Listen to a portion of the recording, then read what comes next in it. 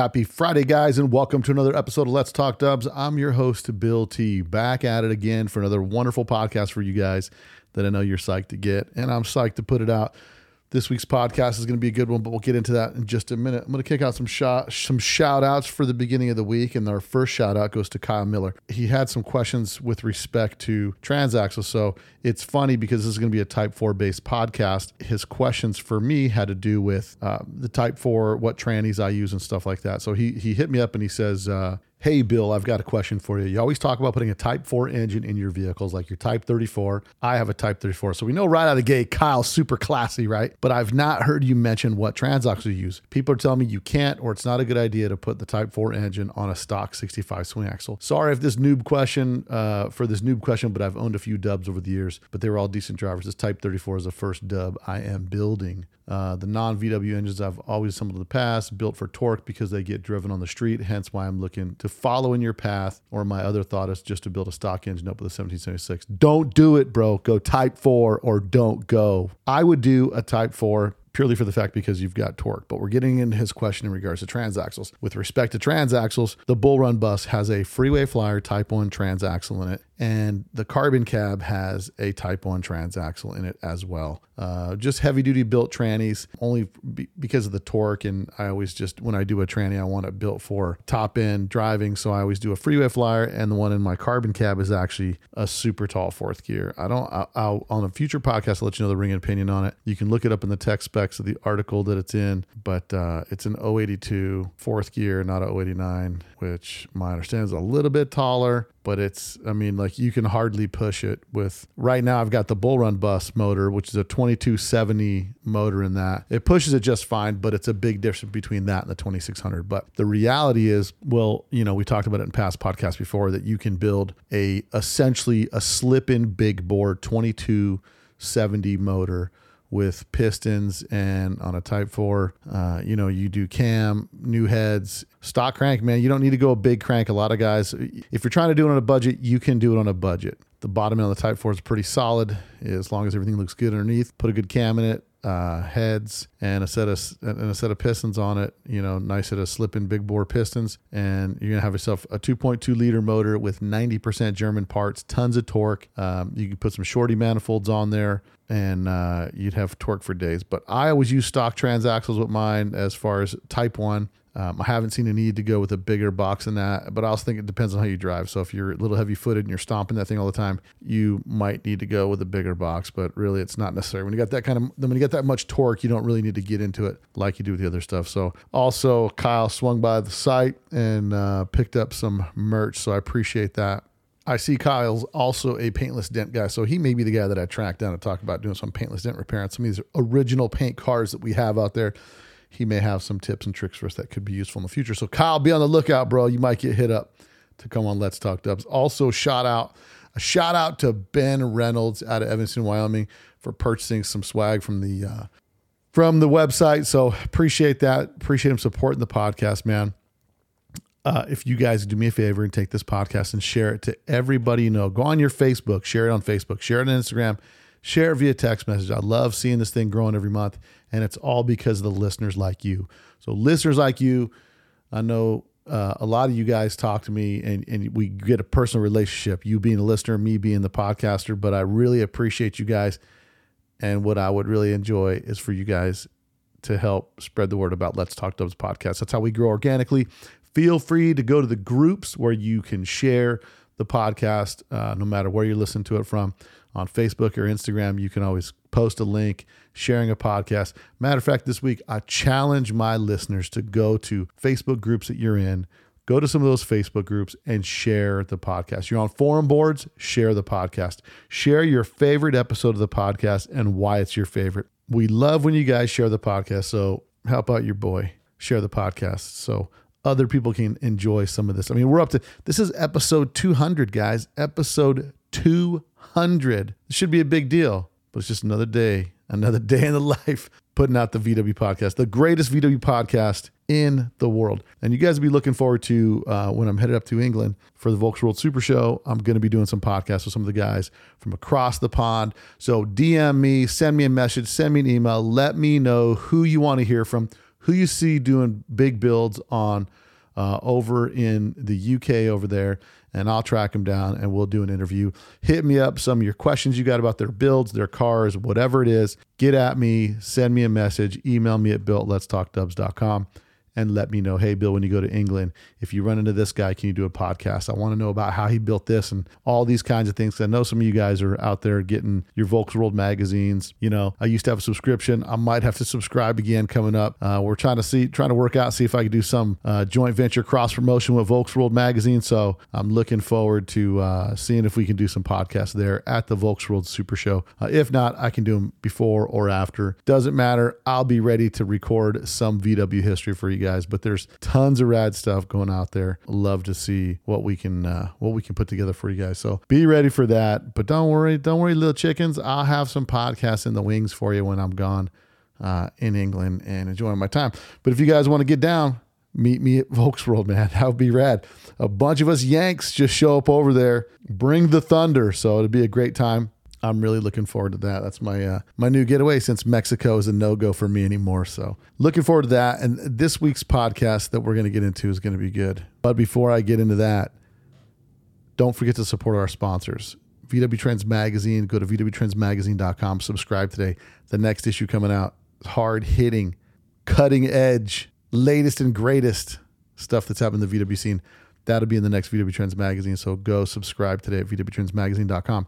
And don't forget Ross Wolf, the highest quality aftermarket parts available today. And we're going to get Jason with Ross Wolf on the podcast here in a little bit. And when I say a little bit, I mean right now. I got Jason Weiler with Ross Wolf on the phone. Jason, welcome to the podcast. Thank you. Thanks for having me. Hey, buddy. So the reason why I wanted to have you on here is there was a little social media blurb about somebody who picked up one of your pulleys, and it didn't seem, it was some criticism. I don't know how constructive it was, but it seemed a little over the top. And I know you on a personal level, and one of the reasons I brought you on here is because, you know, I talked about on the podcast previously that you're a guy that's been in the service industry, manufacturing industry for a long time, and that you got into VW stuff because you were kind of frustrated at the quality and things like that. And sometimes things like this happen. And when you and I were talking off the air, there's a lot that goes into a pulley that some people don't know. And, you know, I wanted to kind of let you get on here and let's discuss maybe some of the things that are going on, because I know you made it right with the customer, which is the number one thing to do in business. But let's maybe get into the details for a few minutes on when you're manufacturing parts and things to this extent. Kind of what's your take on what took place with maybe some of the things people saw that were being posted about that pulley? Well, I think the first thing is that it's like you said, it's to make it right. And I think that's really our commitment to things first and foremost. So, you know, what we did was we, refunded the customer completely. And really that's where it stands. That was all I could do in this point to make it right. And, that was what was done. That's our commitment moving forward. That's always our commitment. That's kind of the way that we're going to continue to operate, regardless of what happens or what people install or what it is in a custom application. There's a lot of things that can vary, and there's a lot of things that can go wrong. So regardless of that, we stand by the product, and that's what we did in this case. And now there's a lot that goes into making a pulley that some people don't realize when they're, you would think like, yeah, just go, I can have my uncle machine us a pulley. It's not really that simple, really, when you get down to the minutia of the pulley, right? Yeah. So I think it starts with the original design, and that is generally where Jared and I are always going to come from with any of our parts. We're going to start from an original VW piece and move out from there. And one of the kind of components and the key pieces of a VW stock pulley is the grooves that are on the kind of outside of the pulley is on the snout. That has a specific design, and people are, there's a lot of misinformation out there about what that's for. A lot of people say, oh, those are oil slingers or this or that. And that's really not the purpose of those. So first and foremost, that the purpose of those those grooves, and there's 3 different starting points on those grooves, as a stock one would be, is to pump air into the case. Right. And that's so that's part of the breathing system of a stock VW. So that's the first component of that system, and it's kind of neglected in a lot of ways on a lot of custom engines. And now, one of the challenges that when we were talking about off the air is the tolerances that you have to make that pulley within, and kind of the right way to install that pulley. Now, there's a challenge. You can't just like grab this one size and it's perfect for every crankshaft, because obviously with so many different crankshaft manufacturers, there's a lot of different tolerances that different people kind of put to use. Is that the case? Yeah, well, I mean, on a VW crank, there's only one tolerance. They're 36 millimeter, and that's it. Right. they don't vary much. But when we kind of took on this project, we went to Wix and we measured everything that Adam had, which was a lot of different pulleys. And there's a pretty wide range in there. And one of the limitations of an aluminum pulley is you're dealing with a strength issue, right? Right. So you can't have somebody banging on an aluminum pulley. You don't want somebody, bashing something on and damaging. The aluminum is a lot more fragile. Even if you're dealing with like what we deal with is a 61 T6, which is one of the strongest aluminums you can get for this. We also have one that's a little bit higher, but nonetheless, that aluminum, when it's as thick as steel, double the thickness or triple the thickness of the steel, then you're getting that same level of strength. But if somebody's pounding something onto a crank, that's a really bad situation for an aluminum pulley. Right. You do a lot of damage. So that's another piece of kind of the puzzle, and some of the things that happened with this particular pulley that did truly go bad. There's a lot of factors in there, but the first thing is you start with the breathing system, which people are largely, it's kind of a California thing. I think overall the sand seal phenomenon, right, is people avoid the entire kind of breathing system and the grooves, and they go to a sand seal in the front, which Volkswagen also did on the Type 4, but that's what they eliminate in that. And so that's kind of what happened on this particular pulley as well, as it was machined down for sand seal. And now with some of this, like if somebody gets your pulley, is there instructions with respect? Because we talked about, there's a lot of the talk that everybody says, oh yeah, use the green Loctite, and everybody just automatically thinks that there's, why would I put green Loctite on a pulley to slide it onto the snout of the crankshaft? Like, speak a little bit to that, if you would. And there's not, in terms of the green Loctite, there's not everybody has to use green Loctite. So the majority of, if somebody's putting one of our pulleys on a stock crank, that's generally not something they're even going to have to bother with.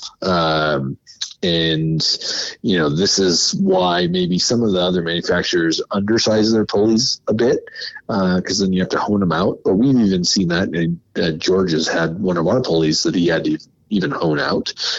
So the cranks kind of varying and what's going on with them can have an impact on what's going on with that ID and how that references the OD of the whatever pulley that's in question, right? Mm-hmm. But when it comes down to how that all operates with the green Loctite, the green Loctite is an industrial sleeve retainer, and there's different green Loctites, by the way. There is a green Loctite out there that's just thread sealant. That is not what we're talking about. So the Loctite, which we specified in our instructions, it's a specific sleeve retainer Loctite, and this will take up to, I believe, 8 thou, which is a ton of gap in a Woodruff keyway type slip fit system. So it's exceptionally strong. To get it off, you have to heat up your whole system. The crank and everything has to be heated in order to get it off. It's exceptionally strong. The stuff just does not come off. So there may be some question on green Loctite in terms of that as to what it is, because people might have a experience with green Loctite as a thread sealant, but that's not what we're talking about. We're talking about sleeve retainer, which is they've got several products even in that range as well. So bottom line is and when you buy a pulley from Ross Wolf, do you get you guys have QR code with a video for installation, stuff like that, or do you guys send detailed instructions, or where are you at with that? We have a QR code to specific instructions. Yeah, and we're working on some videos. I think we'll get there eventually this year in terms of full video instructions. But right now, there's some pretty detailed written instructions on what to do. And then obviously if there's any issues, our phone number, you can get right to my cell phone immediately. Jared, he's right there as well. So, I mean, we have a variety of ways for customers to get hold of us beyond social media and all these other things if they're having issues. Now also, and that's one of the things I wanted to bring up, right? You guys are a small organization, just a couple of you guys there. You've got background in working in manufacturing parts and pieces and doing a lot of online sales in your previous line of work. And now you're fully focused on the VW stuff. What kind of new stuff does Ross Wolf have coming up, or any insights you can let us into that you guys are working on over there in the lab to kind of bring to fruition to the VW community? Yeah. So I think the first thing that we're working on right now in a product that's a little bit more immediate is the drain plate for a stock VW case. And it's a little bit more difficult than just, applying these kind of aluminum pieces in there. So one of the issues that has been kind of plaguing most of these aluminum plates is the fact that they bend or they, kind of twist after some use. So our plate's a little bit more stout. We're working on a system where guys can actually use our plate on a stock case. Oh, nice. Well, very cool, man. So I'm looking forward to seeing you out at some of the shows this year. I know you just relocated. You're up. Where are you at now? Belgrade, Montana. Belgrade, Montana. Yep. Belgrade, Montana. It's a cool 56 degrees or something like that out here. Where are you at? Where are you sitting today over there? Oh, I think we got to 44 today, and most of the snow is melting. So it's a bit of a heat wave. But we did before Christmas have a minus 30 or minus 32 day. Wow. And that's really cold. Yeah. If you get too cold, man, you know where I'm at. I'm down here in Las Vegas. I appreciate you coming on the podcast. And if anybody's got any questions, you guys, like I said, these guys will reach right back out to you. They're committed to high quality aftermarket parts for the VW industry, because this is parts built by enthusiasts for enthusiasts. So Jason, I appreciate you coming on the podcast and talking about that, man. Thanks for having me. You got it, brother.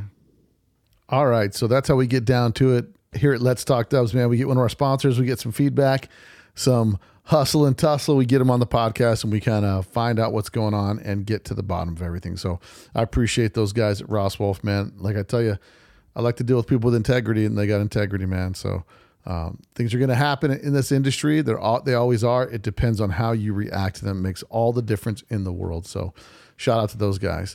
So on today's show, we talked about Type 4s earlier in the intro. I had someone question me about a Type 4, and we know that I love the Type 4 motors because of their torque, their reliability, and their stout nature for being the big block VW. Now, back in the day before a lot of people were doing the upright conversions, there was a guy who wrote a book, The Type 4 Upright Conversion, and he was out of New York, out of the Bronx, and his name is Joe Cali. And I happened to be on one of the Facebook pages, and I saw Joe Cali pops on there, and he says, hey, I wrote this book so many years ago. And so right away, I was like, I need the story behind the book, man. So I hit him up, and this book was written for back in those days when you wanted to upright a Type 4 motor. There really wasn't a bunch of stuff. You could spend tons and tons of money doing like the upright shrouds like Fat Performance had and things to that degree. But some of these guys that are limited and on a budget and just want to take a turnkey stock Type 4, make it run good and put it in a bug, they're looking for upright fan trail. Well, Joe literally wrote the book. He wrote the book on how to do your own Type 4 upright conversion. Step by step, takes you through the whole shebang on this whole deal. So it's a good podcast. He's got some great history. He's as authentic as it gets. He's one of the homies from New York, East Coast representation on this week's podcast. So on this week's podcast, we're getting into it with Joe Cali, the author of the Type 4 Upright Conversion Manual, on this week's Let's Talk Dubs. You probably don't know that there's a new Volkswagen out that doesn't look like a Volkswagen.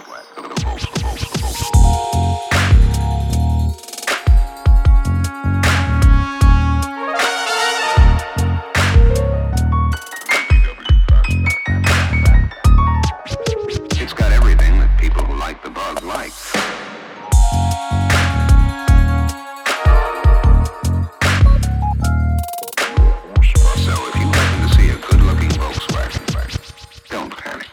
Buddy, so on today's show, you guys know that I'm constantly on the internet scouring here and there and all the crevices of every place looking for more content to bring you. And there's definitely no shortage, but I always love to bring some of this history from the East Coast that's out there. And years ago, there was an IMPI headquarters in the East Coast, and there was a little blurb on that on the IMPI page on Facebook. And there was a name that popped up that I was familiar with, and that name was Joe Cali. And Joe Cali, you may recognize that name because he's the author of the Type 4 Upright Conversion Manual, and he's with Next Generation USA. And I wanted to welcome on the show today. Joe, welcome to the podcast. Oh, thanks for having me. I'm really honored. I really am. I love talking Volkswagens, and what you're doing right now. We're going to talk about what I did in a primitive way to get the word out. I think you're going to love it. You know? Absolutely. Well, the way that we always start the podcast, and I know to give our listeners a little bit of history, you're the author of the Type 4 Upright Conversion. So you're one of the guys back in the day, and we're going to get into the details of that story, that you came up with a way to convert a Type 4 pancake to an upright, kind of putting different pieces of tin together and some fabrication and whatnot. Exactly. But you've got a history that starts quite a while ago in the VW world. And so the way we always start the podcast is, how did you get into Volkswagens and what's your VW story? Okay. I got a good story, and it's a lot of fun. All right. My story is I love cars. Mm-hmm. And I lived in the Bronx. Tough. I mean, that's another thing about IMPI, number one.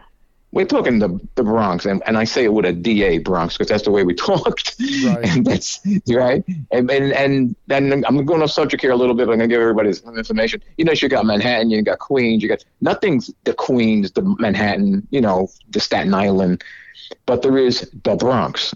And what it was people they were from Holland, and they owned this area, the whole area of the Bronx, and the names were the Bronx. So people would say, "Where you going?" In the early 1600s or whatever, and they said, we're going to the Bronx. Well, the Bronx, being a place where everything started, and then moved up to upstate New York and throughout the United States, actually, was a tough area.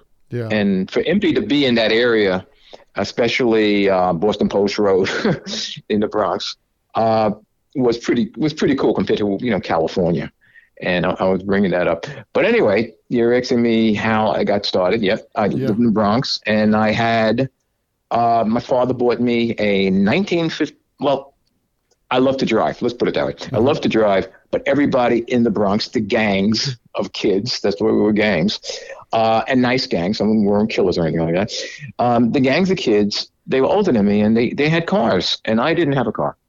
And I was in high school, and I said, you know what? I saw an article in the newspaper, and it says for like $150, we'll give you a license at 17.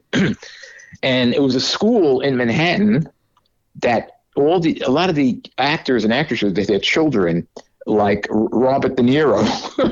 He went there because he was a bad guy in real life. He was a bad kid. And they sent him to that school. So I would leave the high school. I had to dress up, get on a train, and drive to Manhattan and go to the road school. And that's where I learned how to drive. And, my father had an accident. He couldn't teach me how to drive because when he was late, he was severely injured. So I went to driving school, right? And this is a good part. Mm-hmm. When I was driving the car, the 4 kids go in the car. They're in Manhattan. I never even knew how to put a key in a car because I didn't have anybody to teach me. The guy says he drove from the passenger side. He didn't drive. He had a break there. And he said, okay, you're going to drive now, Times Square. Oh, wow. That's where I started driving. My first time I ever stepped on the pedal of a car, Times Square. Think about that one, okay? Yeah. Anyway, winds up, my father buys me a 1956 Buick.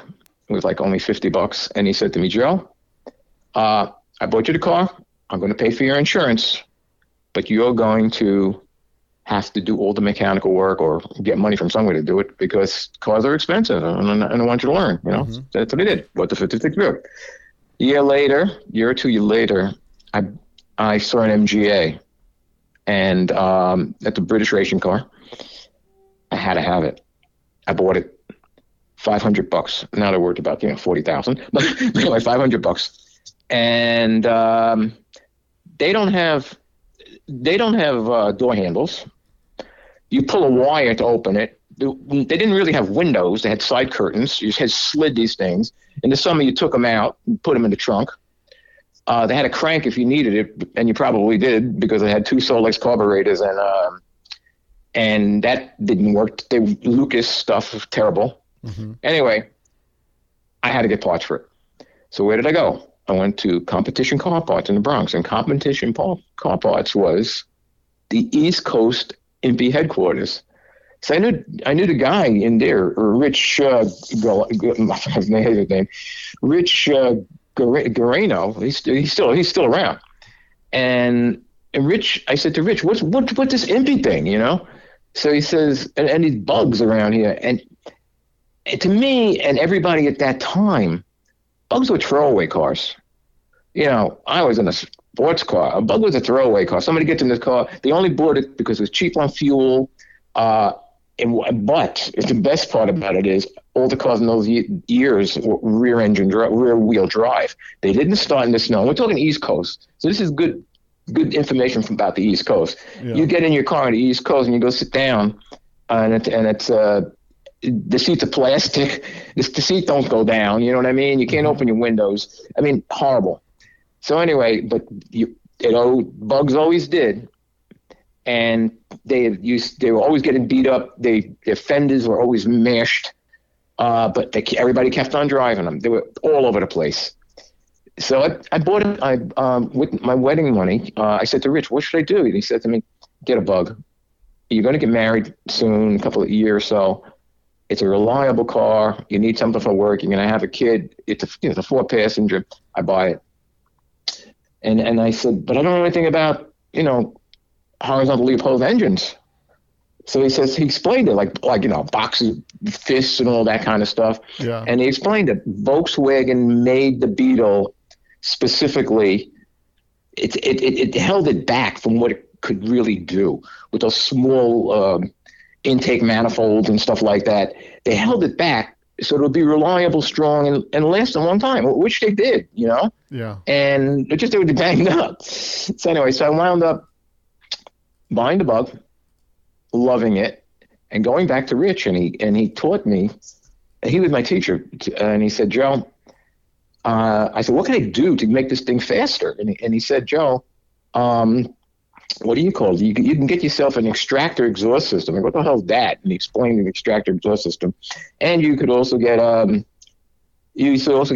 carburetor, and a 009 distributor. Right. I said, "All right, I'll get all those things." And But as I was mentioning to you, Bill, the one thing that really impressed me about Impy at that time, and I never seen this with any other car manufacturer, not that I knew much about them at that time, was that extractor was gorgeous. And I think it was stainless steel. It had a copper or brass emblem of the word Impy on it. But the thing that really got me was it came with a oversized main jet. You told Rich what engine, what carburetor you had. It came with an oversized main jet. And the reason for that was, which is perfectly logical, you put an extractor on the car, it's going to lean out the mixture. Sure. So by getting a larger main jet, you're richening the mixture, and you're getting more power. And it was a joy. It was a joy to drive. I think it was a 1600. And what year? What year was the Bug that you bought? Oh, it was a I almost forgot that because I got married in '69, so it probably was a '68. It was a '68. It was a '68. Yeah, blue '68. Oh, and adding to that, I parked in the Bronx, and when we were married, my wife and I. And to be honest, in those days, your kids and they were hippies, and you never. We're talking about parking a car could take you hours to find a parking space. I would forget. I wake up the next morning. I was probably stoned from some grass or something. I don't know. Yeah. And go out there, and hunt down the car and put a dime in the phone and say, "Honey, where did we park the car last night?" Well, one day I called her up. I said, "Where did we park the car?" And she told me they needed a laundromat. And I called the police, and they said, "No, we didn't tow it away or anything like that." We found the car 3 days later, cut up in pieces near Co-op City, an area in the Bronx. And the cop said, "Oh, this is normal. They make dune buggies out of them." Oh, wow. Yeah. And the reason we knew it was ours, it was only the quarter of the car. There was no front, no rear, just the front of the car with the glove compartment, and the instrumentation and all that. She looked inside the glove compartment, and there was a little letter in there that she wrote, and that's how we knew it was our car. Going on from that, on weekend, my background is mechanical engineering, mechanical architectural engineering. And I actually won the Mechanics Illustrated Award 2 years in a row for some things that I don't even remember what I made. but I was really into that, and I learned drafting in school. So I was working as a draftsman in the elevator industry at that time, and then I worked my way up into an engineer. Right. And on weekends, my father and my brother would make station cars. And I don't know if you guys know what station cars are, but I'll tell you. It really gets cold in the Bronx or in New York or anywhere, actually. But you needed to get to the station to get your bus to your train, okay? Right. Nobody gave a damn what the hell the car looked like. All they wanted to do was start, and Bugs always started. And the other thing was they were rear-wheel drive, and they went through anything. Seriously. I mean, you could say all you want, you're in California, those kind of stuff, wherever you are. You don't know what it is to go through a snowstorm in a Volkswagen Beetle and goes through anything. It's amazing. And what I did was I put 100 pounds of elevator weight. The elevators have these big weights on them. I took 100 pounds and I put it behind the rear seat, the luggage area. And that really, I can go through anything with that. Oh, really? So we made these station cars. Yeah. And people would buy them. Or we'd fix theirs, And so that's how I even learned even more about Volkswagens. Now I'm working in Manhattan, and I got friendly with the guys in this place, Manhattan Audi Porsche. Mm-hmm. And they gave me a location, which is even more deadly. I should have brought a machine gun with me, in the South Bronx, Fort Apache. Yeah. And they said, "Joe, you got to go there." I go, "Why?" There's an MGA, not an MGA, excuse me, a 914 there, perfect condition, in this garage for 10 years, and the guy wants to get rid of it. And so I went in there and I offered the guy $1,500, and he said, "Nope, sorry." So all right, I left. About a week later, he calls me. He sells me the car. And they drove it from where it's South Bronx all the way up to where I was living now, and where I live now in Rockland County, New York, which is 35 miles north of New York City on the Hudson River. Mm-hmm. And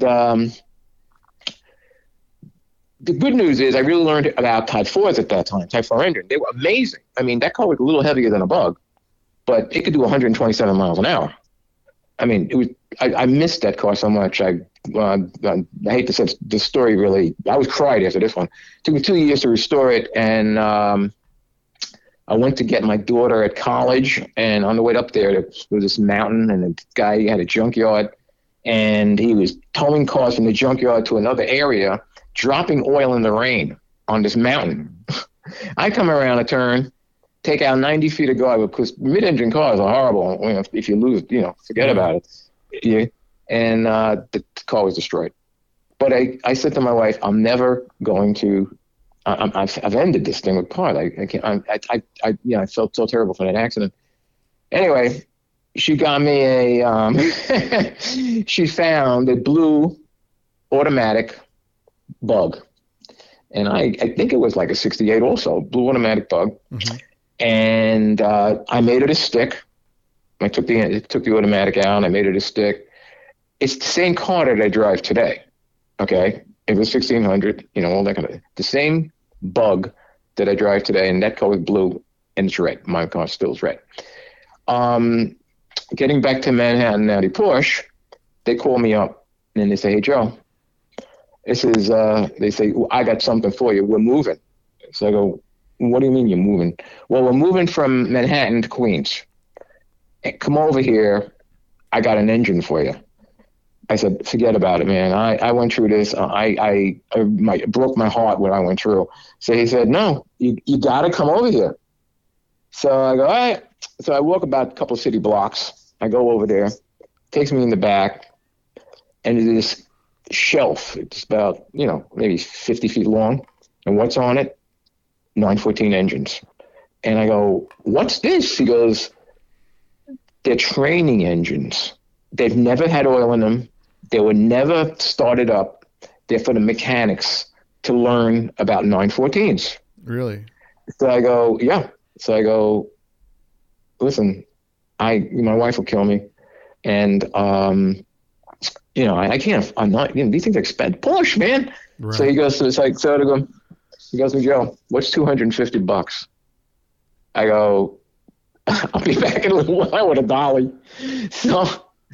So I come back with this wooden dolly, and I put it on the dolly, and he goes, "Which one you want? The 1700, the 1800, or the 2000? Right. Yeah. So I go, "Give me the 2000.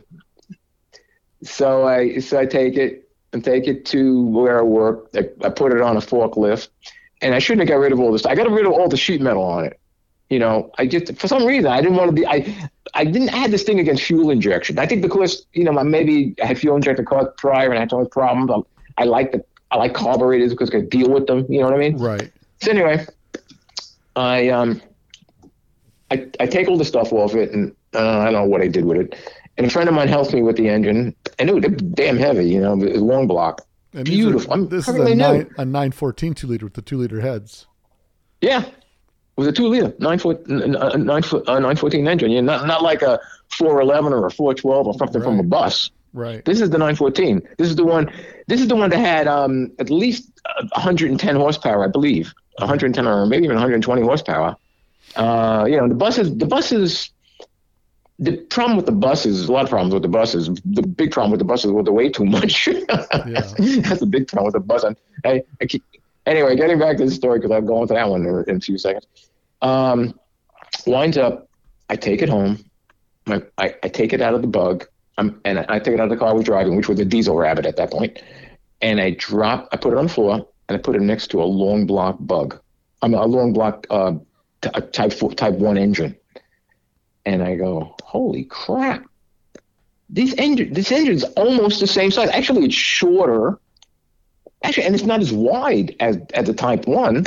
Right. It has the same bolt pattern. It has a spin-on oil filter. The case is aluminum. It's not magnesium crap. You know what I mean?" I said, this is a monster. This is incredible. I said, if I could only figure out how to take a Bugs fan housing and put it on this engine, it would be fantastic. Nobody even know. But I said it'll just be fantastic. But I had a lot of thought about, man, how is this going to cool? How's a Type 1 fan housing going to cool a 2-liter car, right. a 2-liter engine? I mean, I was thinking about this. I don't know. This is an experiment, I don't know. Anyway, I started. I'll get to that in a minute. The guys who I know who helped me, but anyway, I build the engine up. I get the whole thing, and I find out the best fan housing to get from actually Mike Sharp from Sharp Built in Australia, and how we communicated is the interesting part. But anyway, he said, Joe, you could either take a regular fan housing and slice the sides off it to make it fit, because it's a certain way. You have to have the right size to fit into a Bug with that engine in there, or you could use an early, I think it's 36 horsepower fan housing, but it's not really the original 36 horsepower because it has a doghouse on it. Right. So I said, that's what I'll buy. I'll buy I forgot who made it. It was chrome, stuck it on there, fit perfectly. And then I had to make all the sheet metal to go around it. And then the only real issue was, and it's in my book and teaches people how to do it, and you can buy the part right now, is the fitting the generator. You see, the heart of the whole conversion was your generator or alternator stand holds the fan housing. Right. So on the 914, where you pour in your oil, there's like this little chimney there. You take that chimney off, and you have this nice flat area, and you modify a Bugs generator stand, which I did, but you don't have to do it.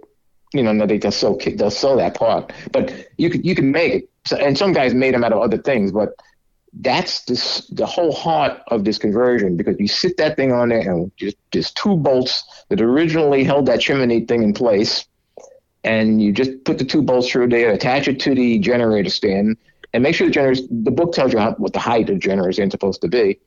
It's because the fan housing has to sit exactly between the cylinders, so it's the fan housing and the with the generator on and the stand is where your fan housing is going to sit. So that's something that you have to get your act together and get it right. But it's not a big deal. It's all over YouTube. Now, what year did you do this?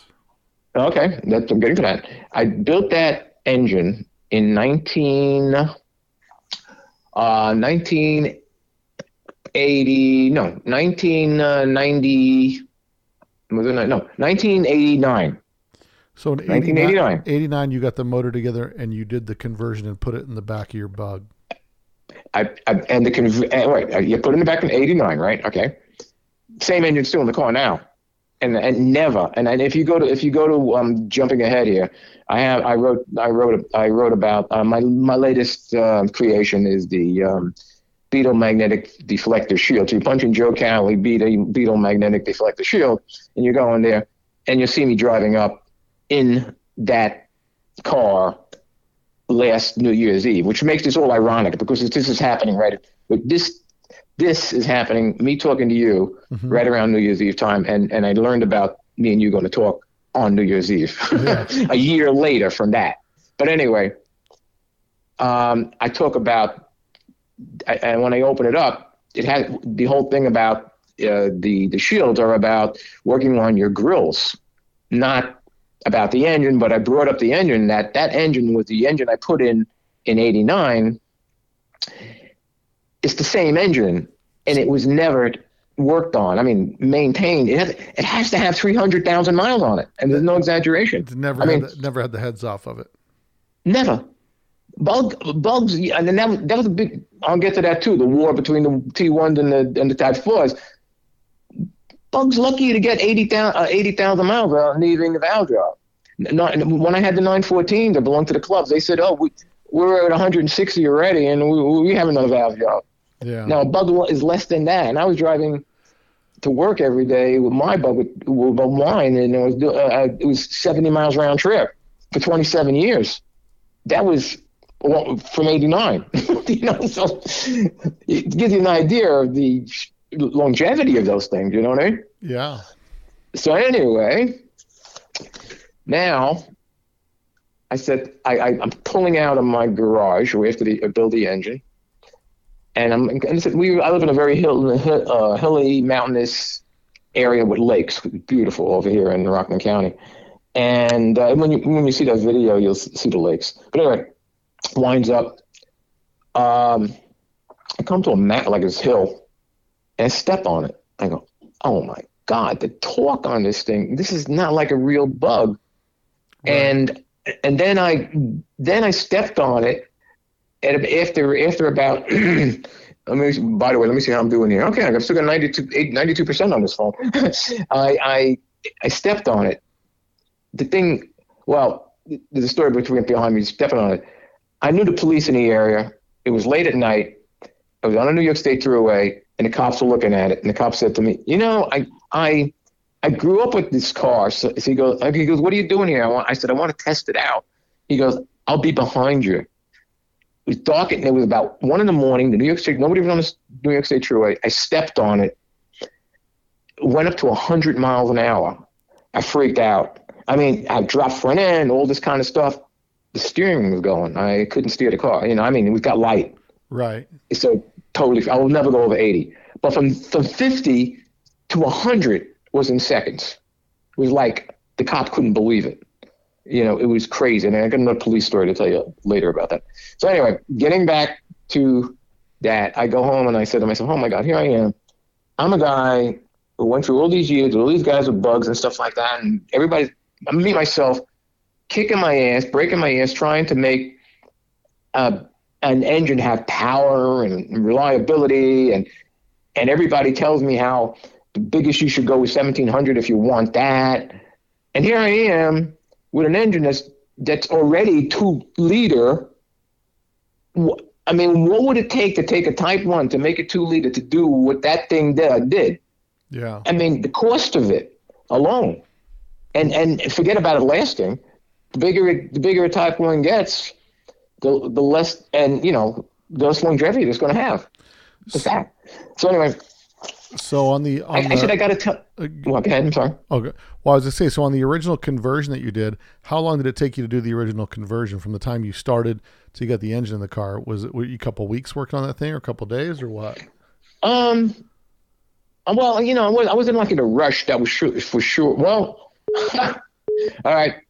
Takes me to another part of the story. But anyway, it was winter, and the car was in the garage during the winter, so I basically took my time. I wanted to really do a beautiful job. Right. And I'll say one thing: if you go on the internet and you punch in Joe Cali Gia, like a Gia, right? Right. There's a guy who made this video about me. It starts off with my name and everything, but it shows you he did a lot better. He shows you the whole conversion to rock to the music of Pipeline by the Ventures. Yeah. And it's when you see that and you hear that, and you'll see he was more skilled than I was at the time. And when he read my book, so he was able to build it faster. I would say it didn't take me long. What I tell people at that time was, if you bought my manual and you have a Type 4 laying around, which were all over the place, buses. Yeah. The buses are all over the place. They're all blown up all over the place. You know what I mean? If you got a Type 4 engine from a bus or whatever, 411, 412, even I think it was 911Es also had Type 4 engines in them too.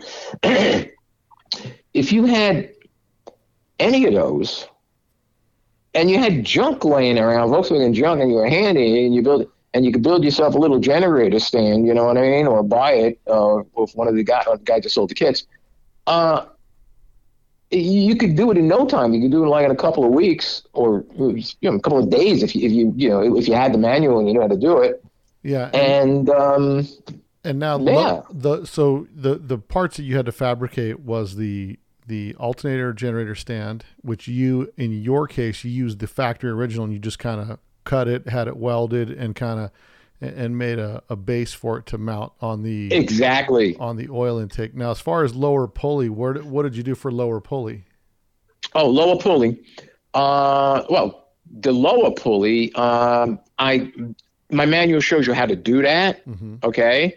But I was working with, what's his name? Like I said, Mike Sharp and Jake and Joe LoCicero, which I'll get to again.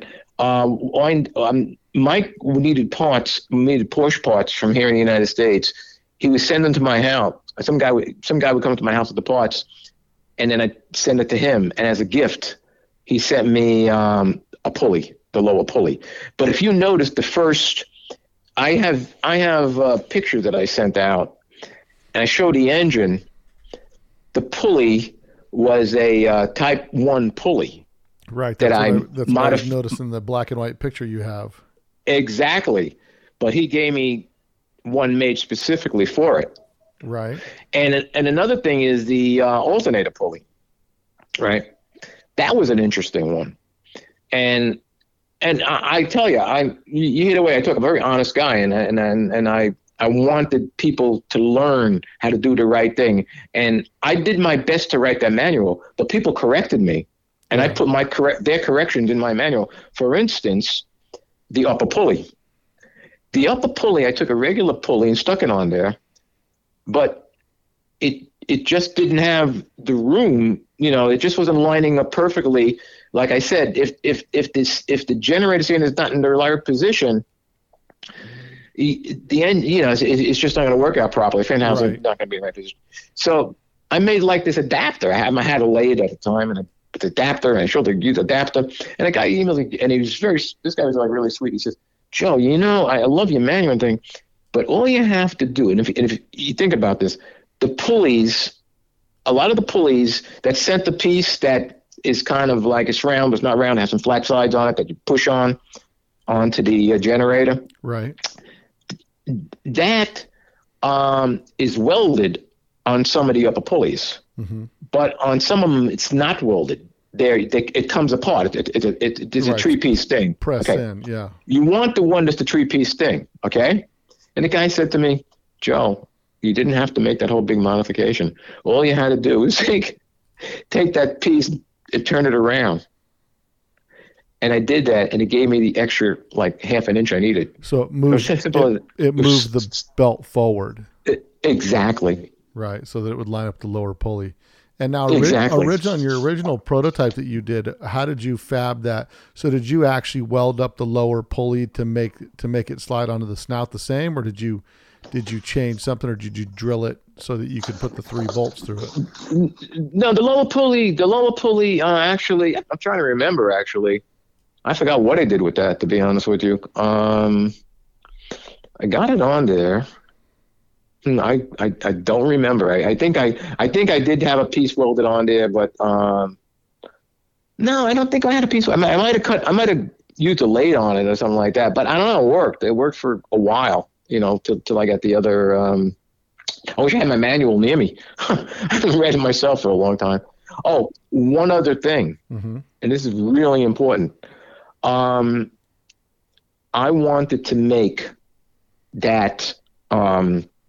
I wanted to make this engine really last, and because I'm being honest again, I didn't know if it was going to cool good or what. I had no clue what was going to happen with this thing. With that little fan, small fan housing and a 2-liter engine. Right. Is this fan housing going to cool it? Little things like that. I had no idea, and let me figure this out, how this was working out here.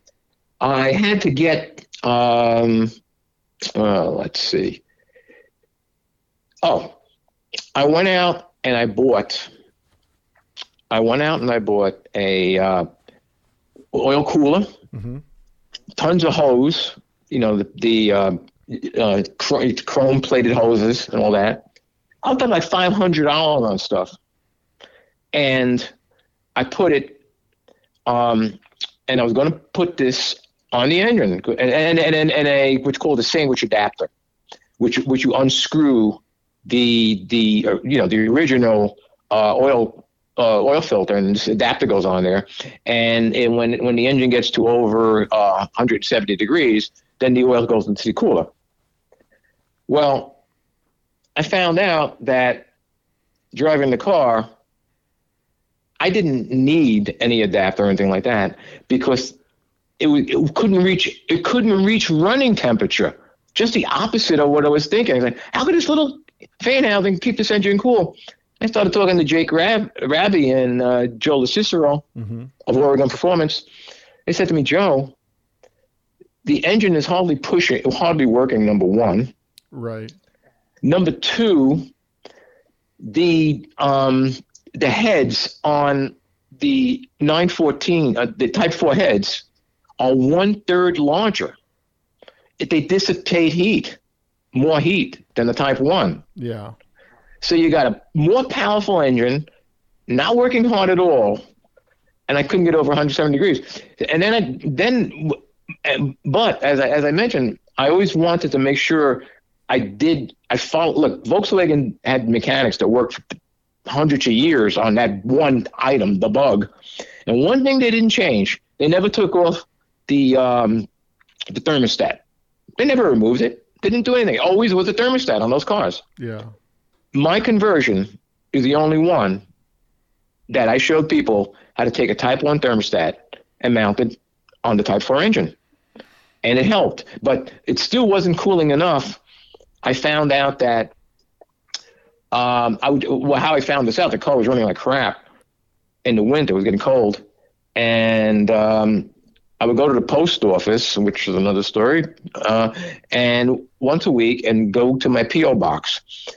And it would run like crap till I got to the post. But when I got out of the post office and started the engine, it ran great.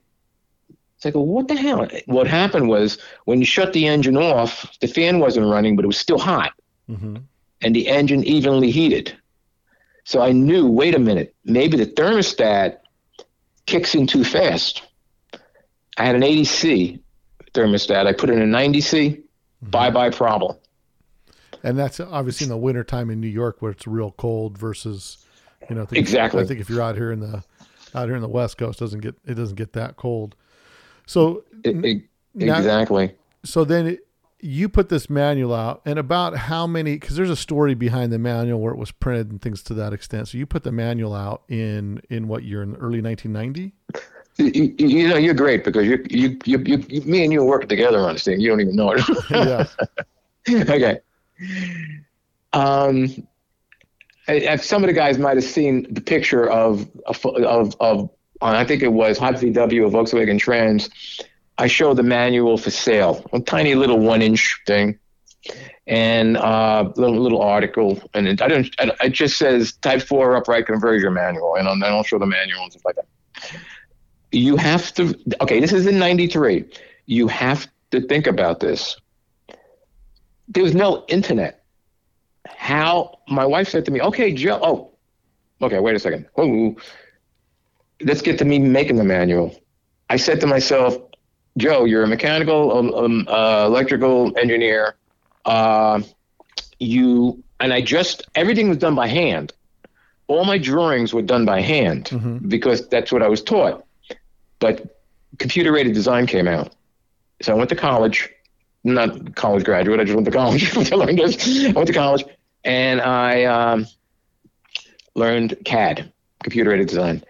I said, now I can make a manual and show the world what they've been missing. And my wife said, okay, after I finished the manual, it took me a year. She said, Joe, have you sold anything? I said, how could I sell anything? I made the manual, but nobody knows about it. Right. How am I? So I came up with this idea. It worked. You got to be patient. I tell you, you really got to be patient. Sure. That's what I'm doing with my shields. But anyway, I bought magazines in Times Square that were Volkswagen magazines, because the store there that sold magazines for all over the world.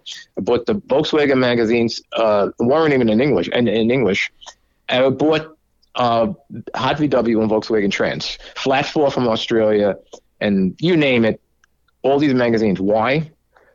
Because I wanted the clubs. Because if you Hot VW and VW Trends, they used to have a whole section, several pages of the clubs. Sure. Right? Mm-hmm. I cut the club out. Any club that had an address on it, I cut it out. Could be 100. I glued them onto an envelope, and I sent out flyers all over the world. And I would go to the only way I knew that somebody got it was I'd go to my P.O. box and find a check. Yeah. Send it to Australia, send it to here, send it to, and that's how it got started. But then years later, the internet started, and I had my own website. I don't have a website now for all kinds of crazy reasons, but so for years I was doing it that way, just sending just emails. Now there's no internet, and there's not even email. What am I saying? There's a couple different editions of it as you've gone back and edited it and changed it, made some modifications and whatnot. Now, how many printings would you do at a time? 100.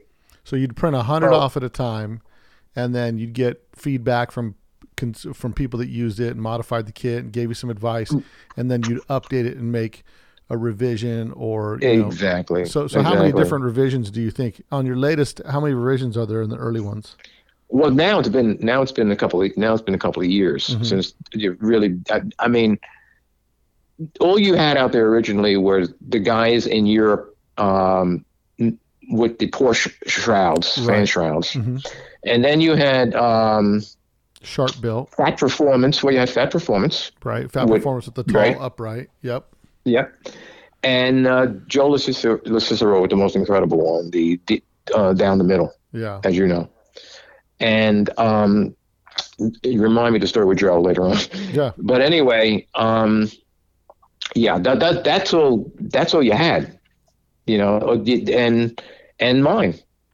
And now so yours, obviously, I got into the Type 4 around early 2000 when I was working on building my bus, and I ended up deciding to do a Type 4 once I started doing the pros and cons of the Type 4s, which we've done on the podcast before, Type 1 versus Type 4 and things to that extent.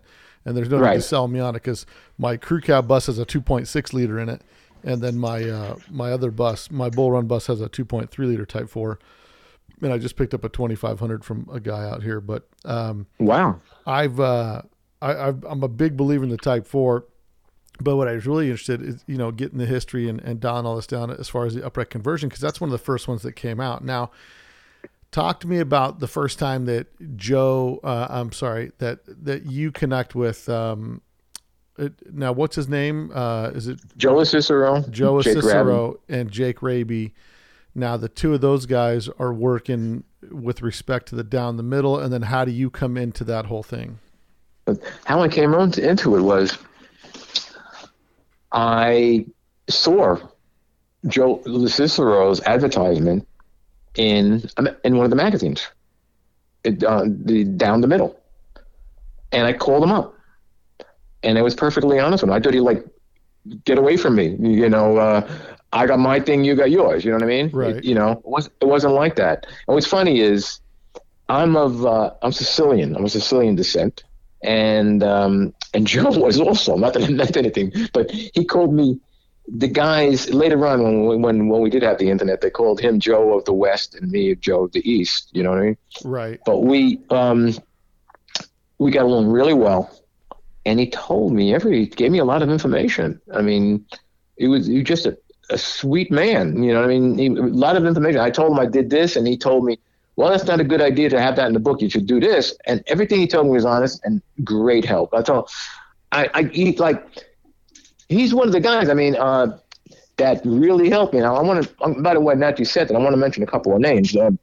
Dave Cormack, as you know, Rich, Dean Kirsten. They helped me with the magazines and stuff like that.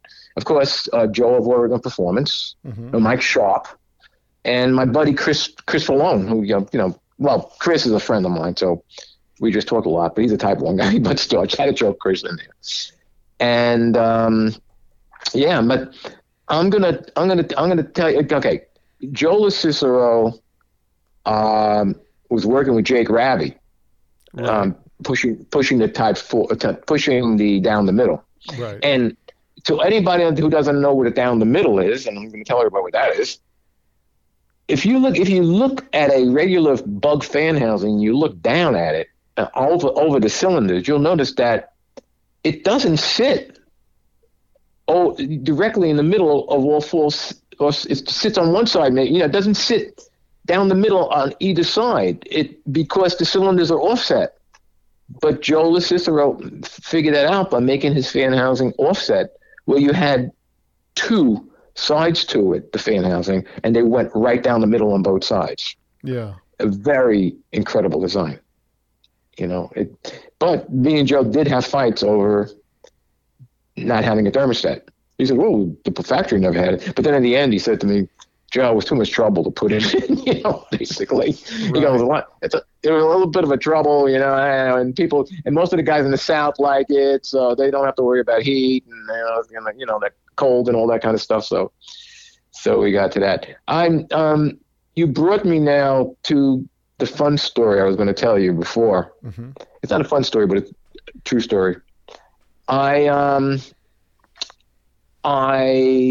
man came to my house with his son years ago, and the son read about me somewhere, and the man came and he goes, I'm a detective, and my son don't know what to do. He wants to build a bug engine and everything. Could you give me information? The guy, I said, sure. And he came into the house and we talked, and I showed him my bug and all this kind of stuff. And then he said, thank you very much. And he left. I didn't see him for years. Mm-hmm. All of a sudden, one day I'm coming home from work, and there's a unmarked police car behind me. And he follows me into my garage, into where I work. And he goes, remember me? I said, no. He goes, yeah, you and my son and those guys. I go, oh, my God, yeah, I remember you. What's going on? He goes, I'm selling my house. He goes, I'm moving to Pennsylvania. I go, oh, that's great. He goes, I've been looking for you. And he goes, I'm a terrible detective because I couldn't find you for months. So it's like, all right. I go, well, what's the story? So he says, I'm selling the house. And my son had some bugs there, and I wanted to give them to you. I almost shot myself in the head. And I have all these parts. So, oh, my God, okay. He goes, but I still have some parts left. So I went over there, and there was, oh, my God, there were boxes in this barn, and I took some fenders, some fiberglass fenders. I resold those. I took a lot of parts. But then I saw this box, and it was all full of mouse turds, and being honest with you, and don't forget about it.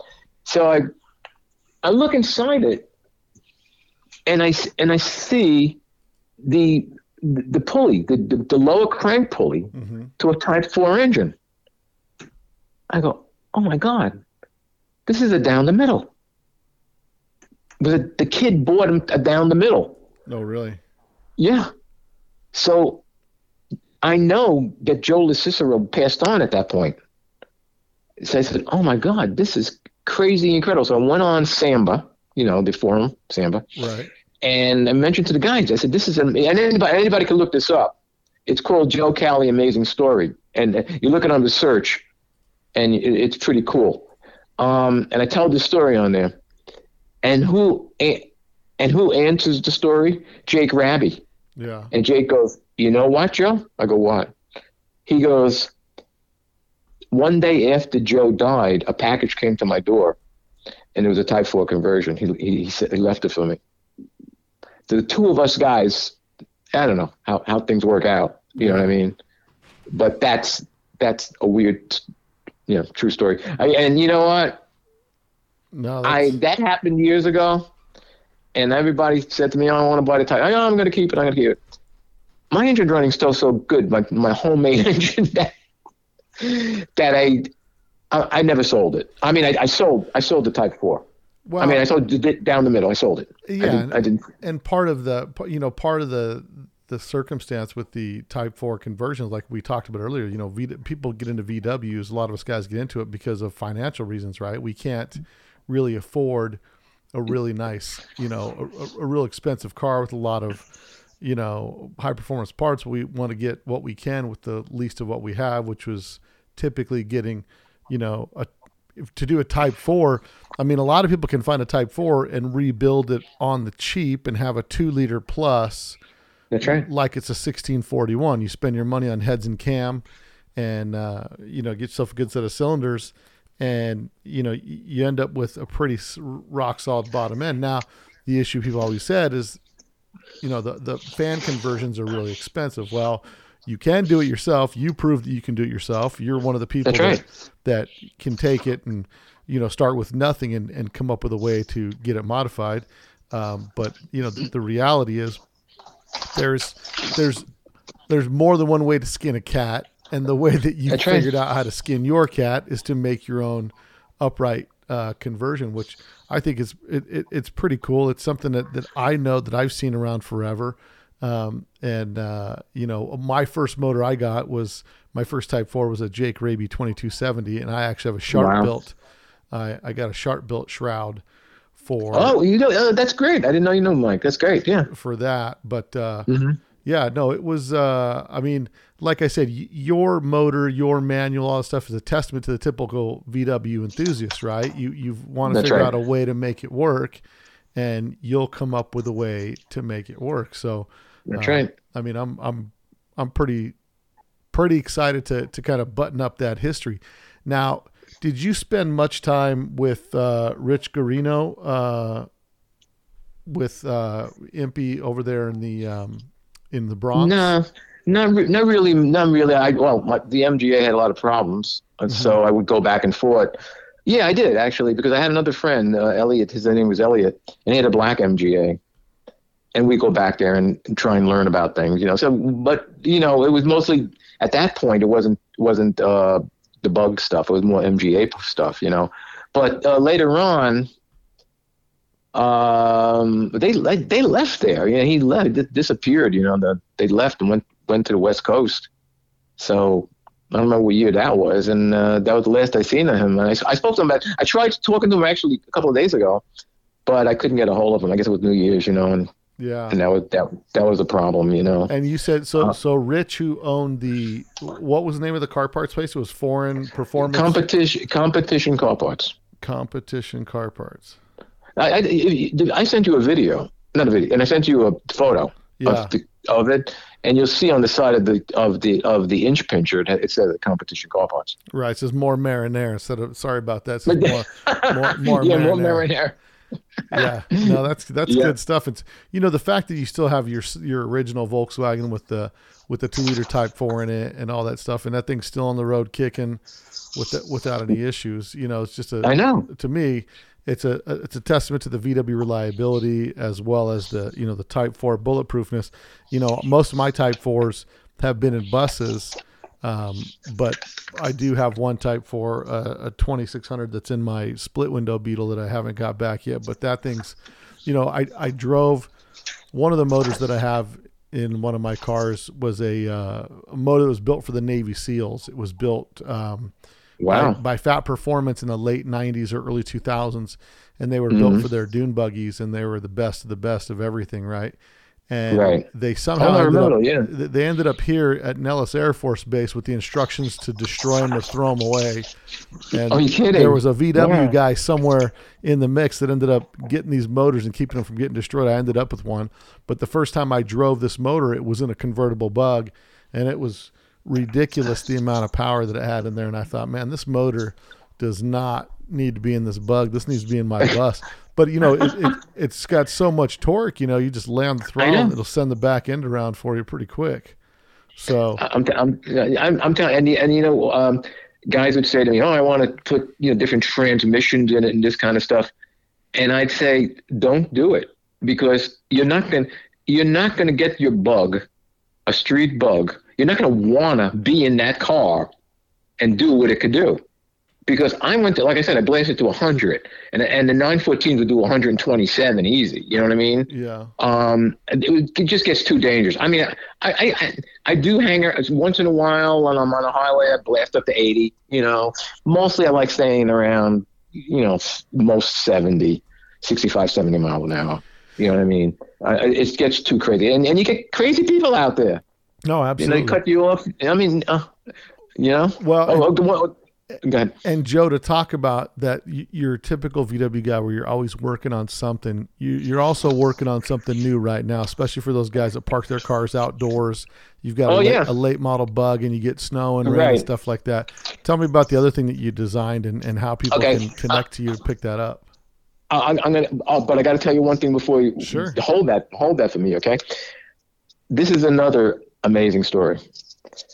You mentioned to me in the very beginning of this how much, how many managers you sell and all this kind of stuff, and all that kind of stuff.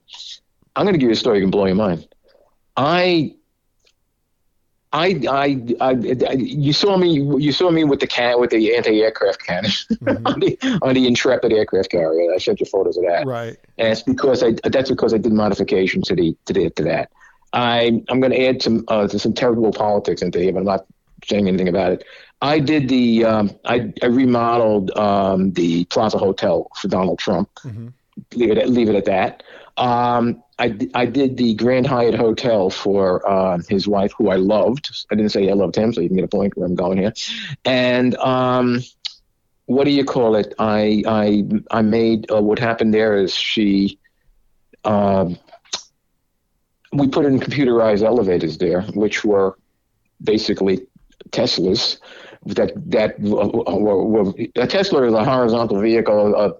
A elevator is horizontal is an elevator, and a Tesla is wait. How you say this? But anyway, elevator goes up and down. Tesla goes sideways. But everything that was in those elevators, the regenerative braking and all that, were prior to Teslas, and we had TV screens that were, again, going from one end to the other. TV screens in the lobby. There were 20 elevators in the Grand Hyatt Hotel, and they showed like arcade little people. This is in 1985. You used to have that little arrow that said that when we told you what floor you were on, 1, 2, 3, 4, 5, 6. Right. Well, we ripped those out. I sold one for $500. She gave it to me. But anyway, but they couldn't get the. I get a call from her, and she says, "We can't open the Grand Hyatt Hotel." And I said, "Why?" Because she said, "I have the fire chief here, and they can't get a C of O."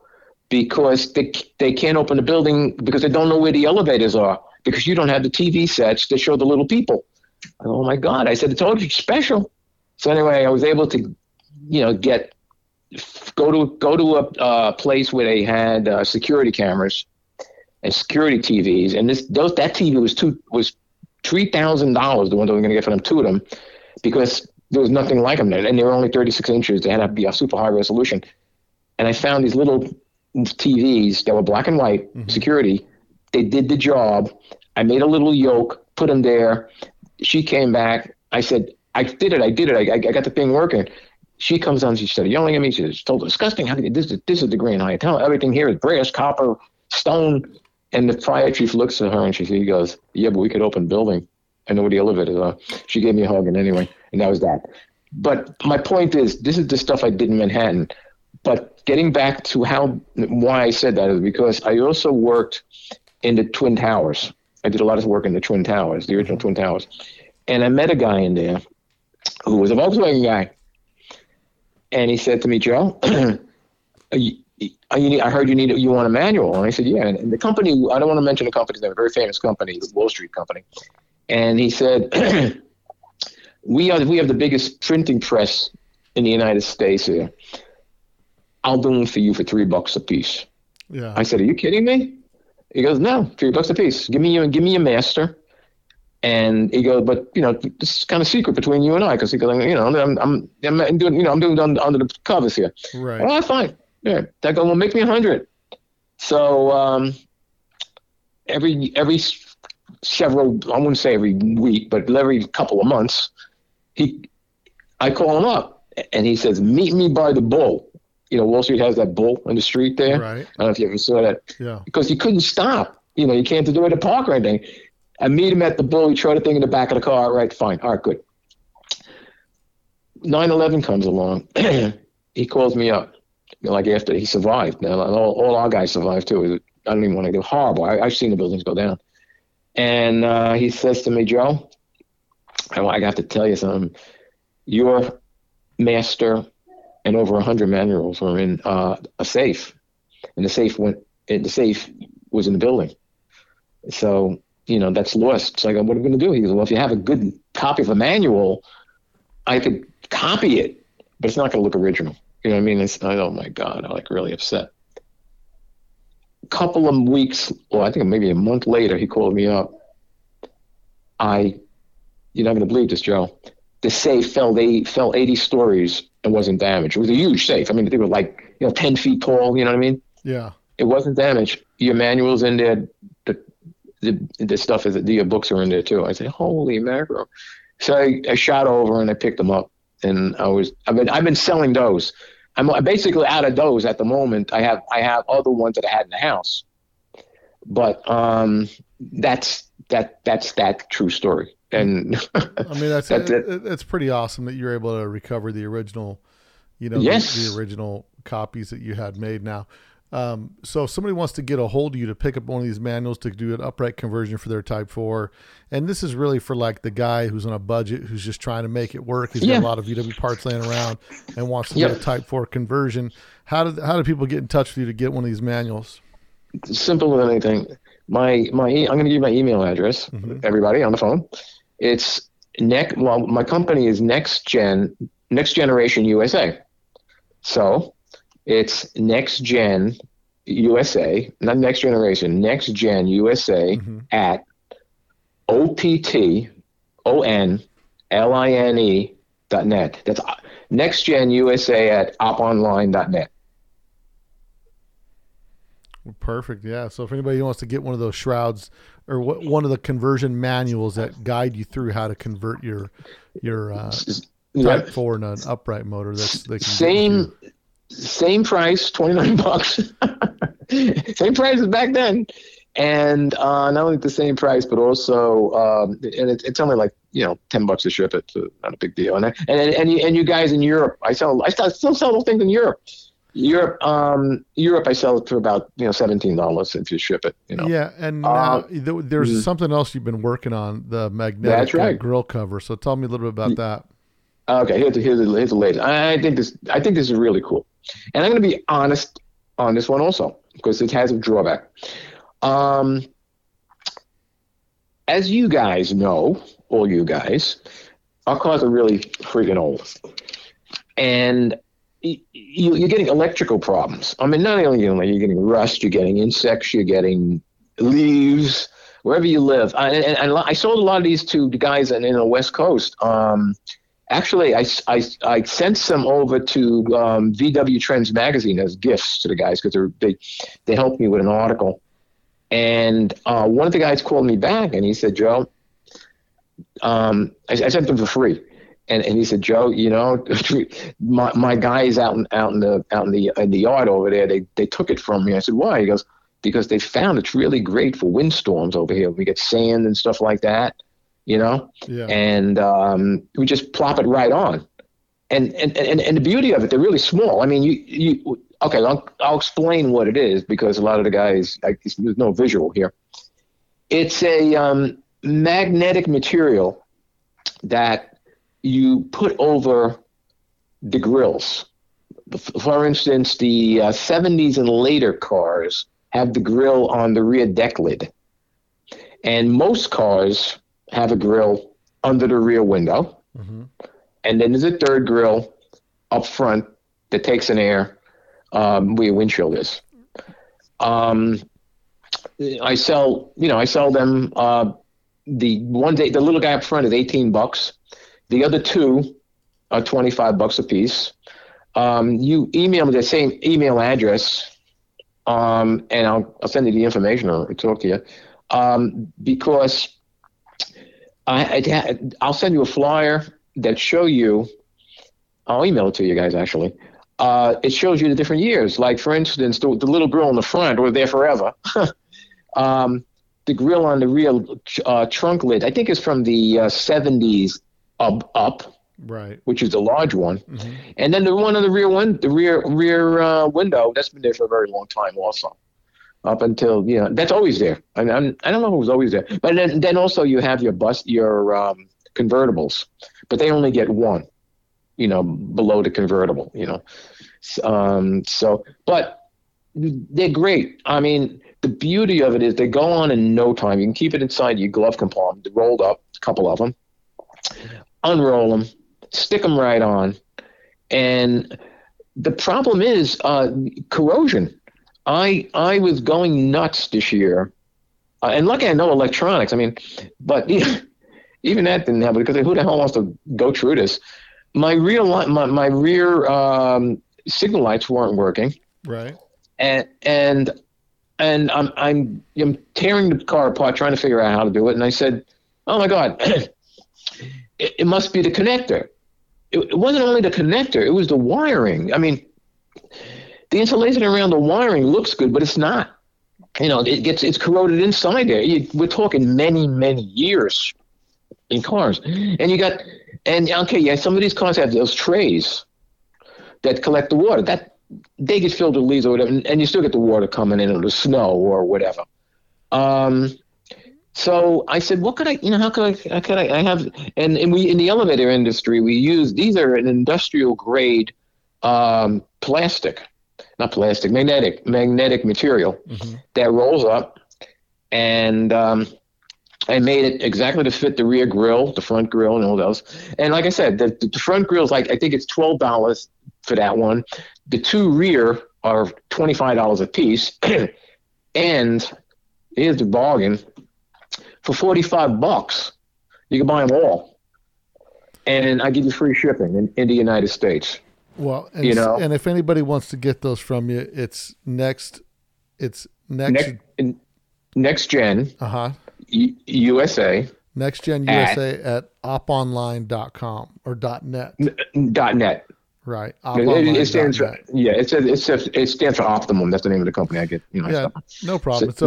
I'll put a link to that in the description of the podcast. So if people want to get that from you, they can reach out to you, shoot you an email, and pick up. Pick up the magnetic kit from you. Really appreciate that. And I wanted to tell you the one drawback. Okay, and this is not made for a running car, guys.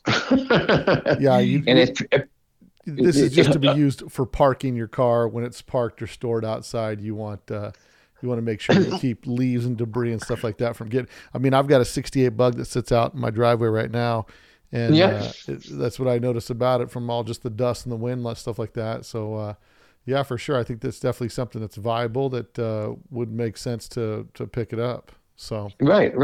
No, definitely, and you know what some guys just buy the front grill and I said, and then they say, my car is an early car, so I'm just going to buy the front grill and I'm going to buy the one for the rear window, but I don't have the one on the rear deck. So I said, well, guess what? For $2 more, you get all three. Sell it to a friend or whatever. Right. You know what I mean? It's not worth it. I tell them right off. And the other thing is, to be honest with you, yes, if you leave it on the car and it's a hot day and you start driving, you forget about it. Yeah, you'll notice it's going to raise some heat. Yeah. But you look back again. So this was brought to my attention. I didn't even think about this. How many cars prior to when those rear deck grills were in? I'm talking about we're talking from the 70s on. Mm-hmm. Prior to that, 68s and all that, they never had any grills on the rear decks. No.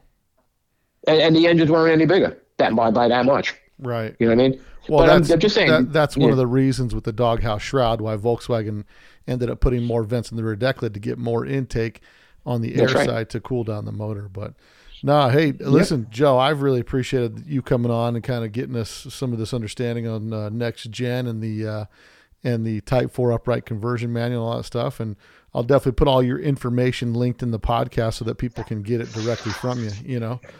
That's terrific. You don't know how much I appreciate it. Yeah. And it seems like, you know, I don't know. It seems like how things fall together. I told you the thing that happened with Joe and Jake and me and all that. And me finding out about you on basically New Year's Eve of this year. Right. Whereas me and my grandson made our video, you know, and that's, you can mention it also, Joe Cali, you go to YouTube and you go to Joe Cali, magnetic shield, and it'll pop right up, you know. Okay.